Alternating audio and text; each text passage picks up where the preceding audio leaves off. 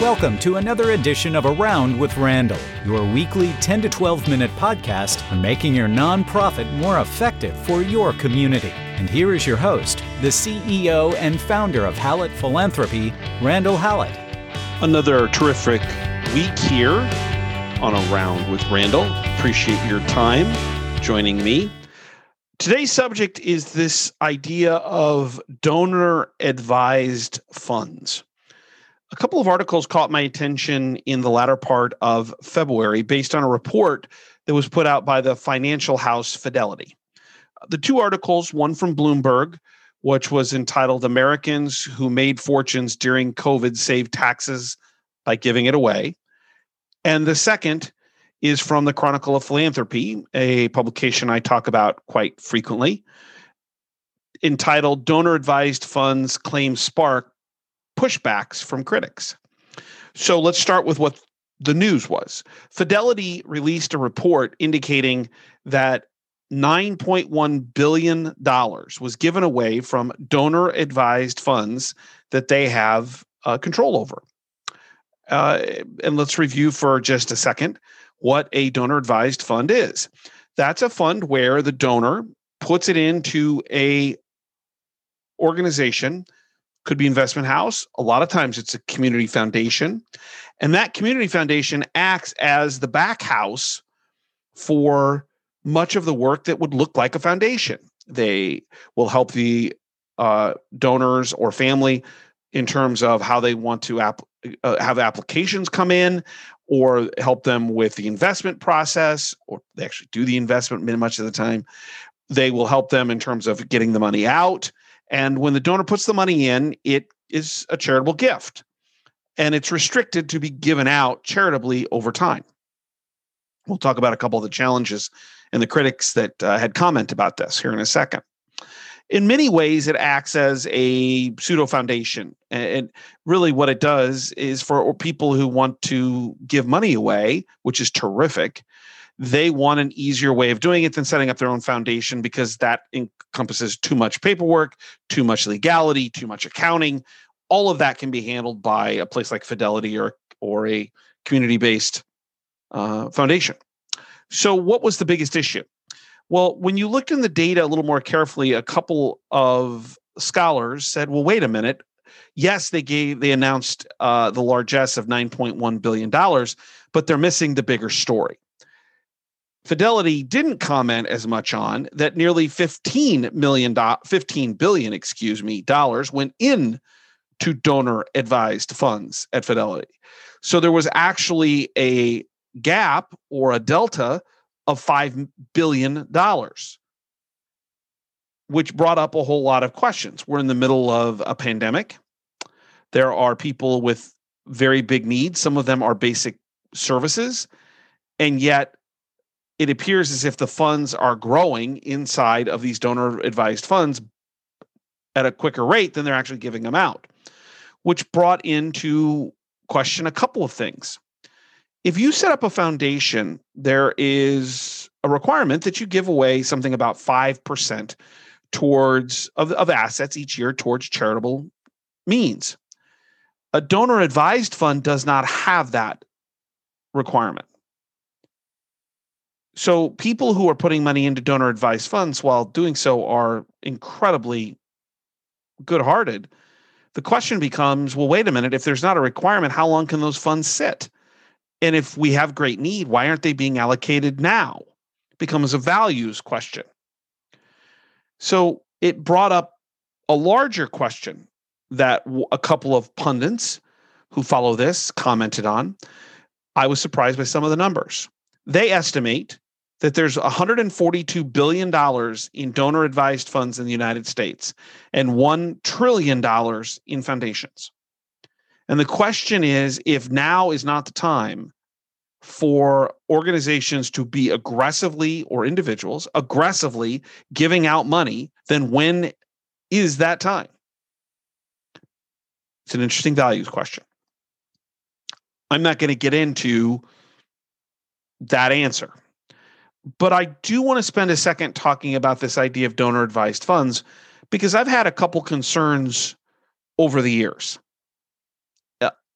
I first ran into them early on in my career, 20, 25 years ago, when working with a few donors at an organization that I represented. And they had made the decision to push the back end work into the Kansas City Community Foundation. Phenomenal group. They do wonderful work. But what I found as a fundraiser is I began to lose connectivity. A, I wasn't very experienced. B, I wasn't very smart. And C, these things weren't as aggressive as they are today. Kansas City Community Foundation was way out ahead of its time. And it caused some issues because people would tie pledges to their gifts. And all of a sudden, I'm having to go through the community foundation for a relationship that I had had for a number of years. And they'd made the gift directly to the school. And now I'm trying to track it down, which caused legal issues. I would be told when I would know that the donor wanted to make an annual gift, I had to work through the community foundation, and they'd say, well, you got to go through this application process. And I'd be like, but the donor just told me to call you. So there were all of these disconnects. A lot of this was because I wasn't very smart. The community foundation, I don't think, was doing anything wrong. I understand why the IRS set up this as an opportunity for people to give money away, because that's good for society and part of our historic culture in America. But it brought into some concerns regarding how you operate with someone who has a donor advised funds.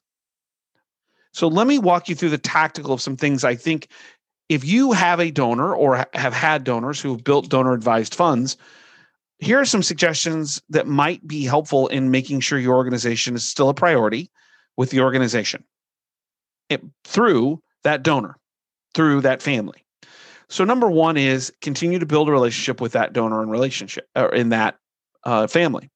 At the end of the day, and we'll talk about this at the very end, at the end of the day, they, for the most part, have control of where those dollars go. And if you're continuing to build a relationship, there may be an extra step or two that are required, but the donor, if they value the relationship and value your mission, are truly going to push for you to get that money. Also, I would highly encourage you building relationships through the donor into the next generation. Many donor advised funds are set up where a matriarch and or a patriarch are going to make the determination on those philanthropic dollars coming out of the fund. But when they pass or when they choose not to want to do that anymore, more often than not, it's children or grandchildren that will step into that breach. We know from studies that many children and grandchildren do not have the same interests that the matriarch or patriarch had when those decisions were made. So you need to work through the people you know best to say, can we include your children in some of these conversations? Would that be appropriate? We want to make sure the legacy of the family continues.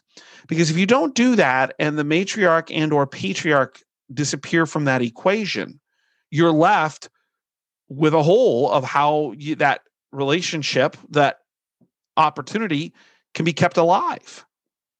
So you need to be thinking ahead a little bit. Number two, be upfront. Many times you can have your charity written into the agreement that the matriarch or patriarch or the donor has with the donor advised fund. In some cases, depending on statute and state and legality, you can say this charity is the number one priority and should be given money on an annual basis. That is hugely influential in the decision. So the more that you're open and upfront and honest to say, we don't want to lose your support and that you're doing this to make it simple on you, and that's good. But can we make sure that we're seen as a number 1, 2, or 3 priority in your giving?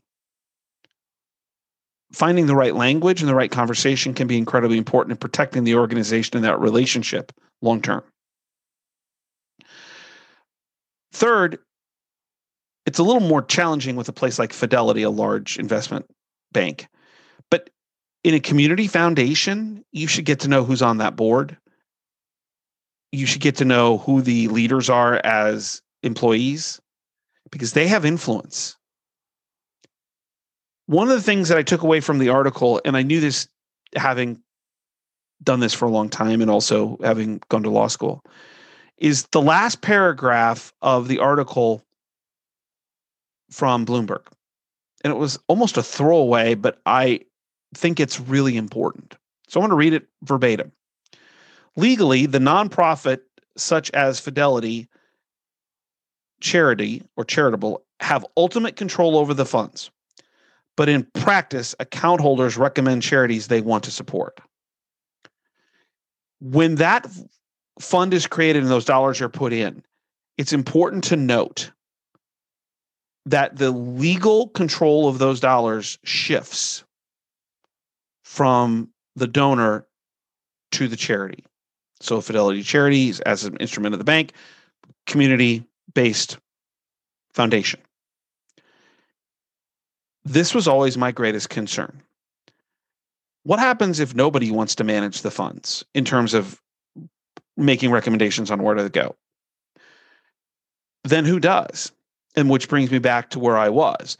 Getting to know those individuals on the board and those leaders can help you because we're finding more and more funds have less and less control from the families that originally put them in there, which means another group of people will make the determination of where those dollars will go.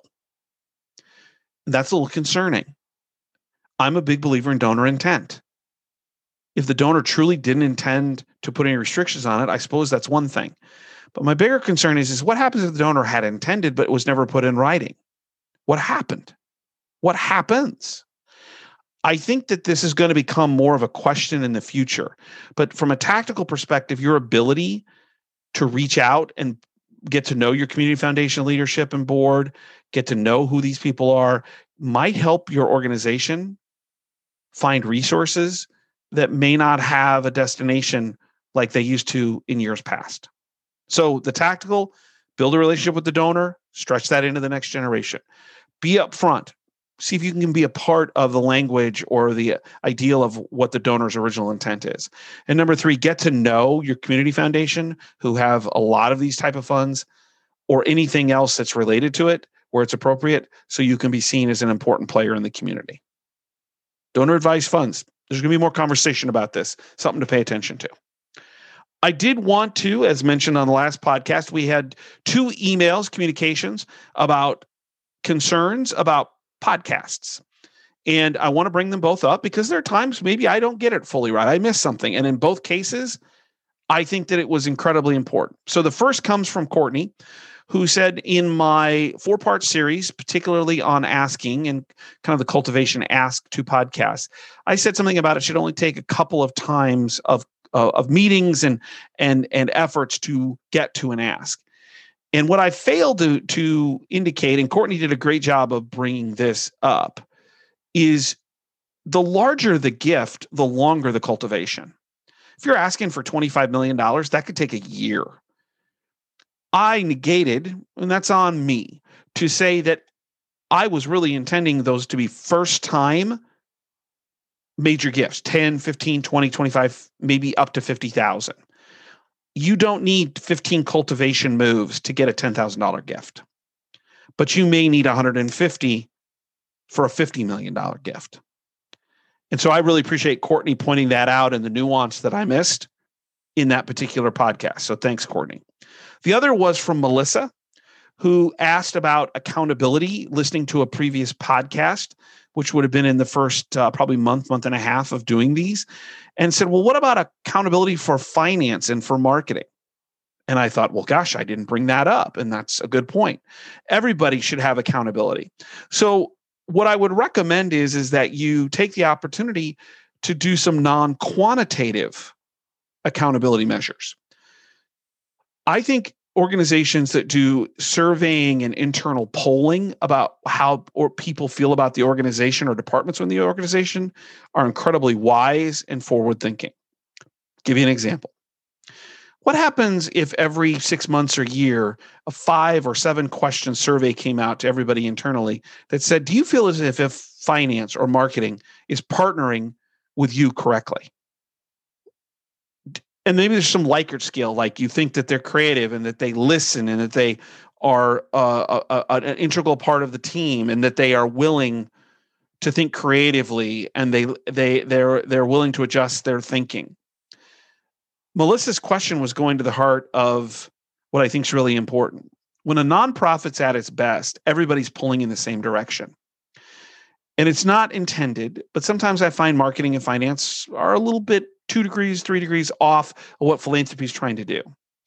And our responsibility is to help them see what we're trying to accomplish and how we do it. But I also think the organization could take some responsibility with non-quantitative, qualitative thought process, evaluation, accountability to see are the places that don't drive dollars supportive of that effort.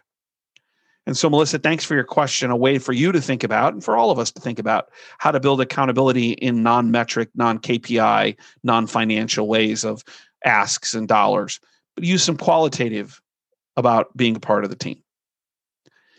Which brings us right to the email, reeks@hallettphilanthropy.com, REEKS. If you disagree with something or think I missed something, send me an email. I'm glad to do this. I appreciate when people give me a sense of what they're hearing and maybe something else I missed or just got plain wrong.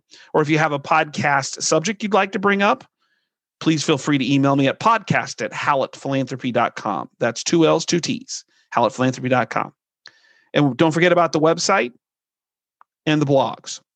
Post them all the time. Just wrote one here recently on someone who lived their life in obscurity for 99% of it, and in the last year was knighted by the Queen because of fundraising.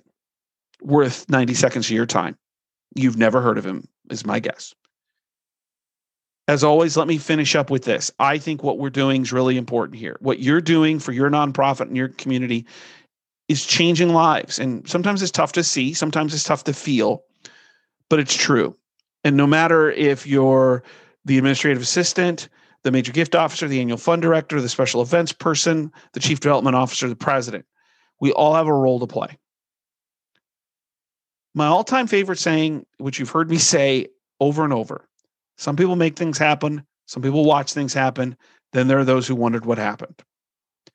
Nonprofit work is about being people who make things happen, partnering with people in our community, the philanthropists, the donors, who want to make things happen for people who are wondering what happened. COVID-19 has allowed us a window into the importance nonprofits can play even at a higher level. And I hope you feel like you're a part of it. It's vocational. It's a calling. And I wake up every morning thinking, how am I so lucky to be a very, very, very, very, very small part of my client's world in what they're trying to do? I hope you feel the same. And if you don't, take a second, think about people that your organization's affecting for the positive and how you're making a difference. Appreciate your time today on Around with Randall. We'll see you next time. And don't forget, make it a great day.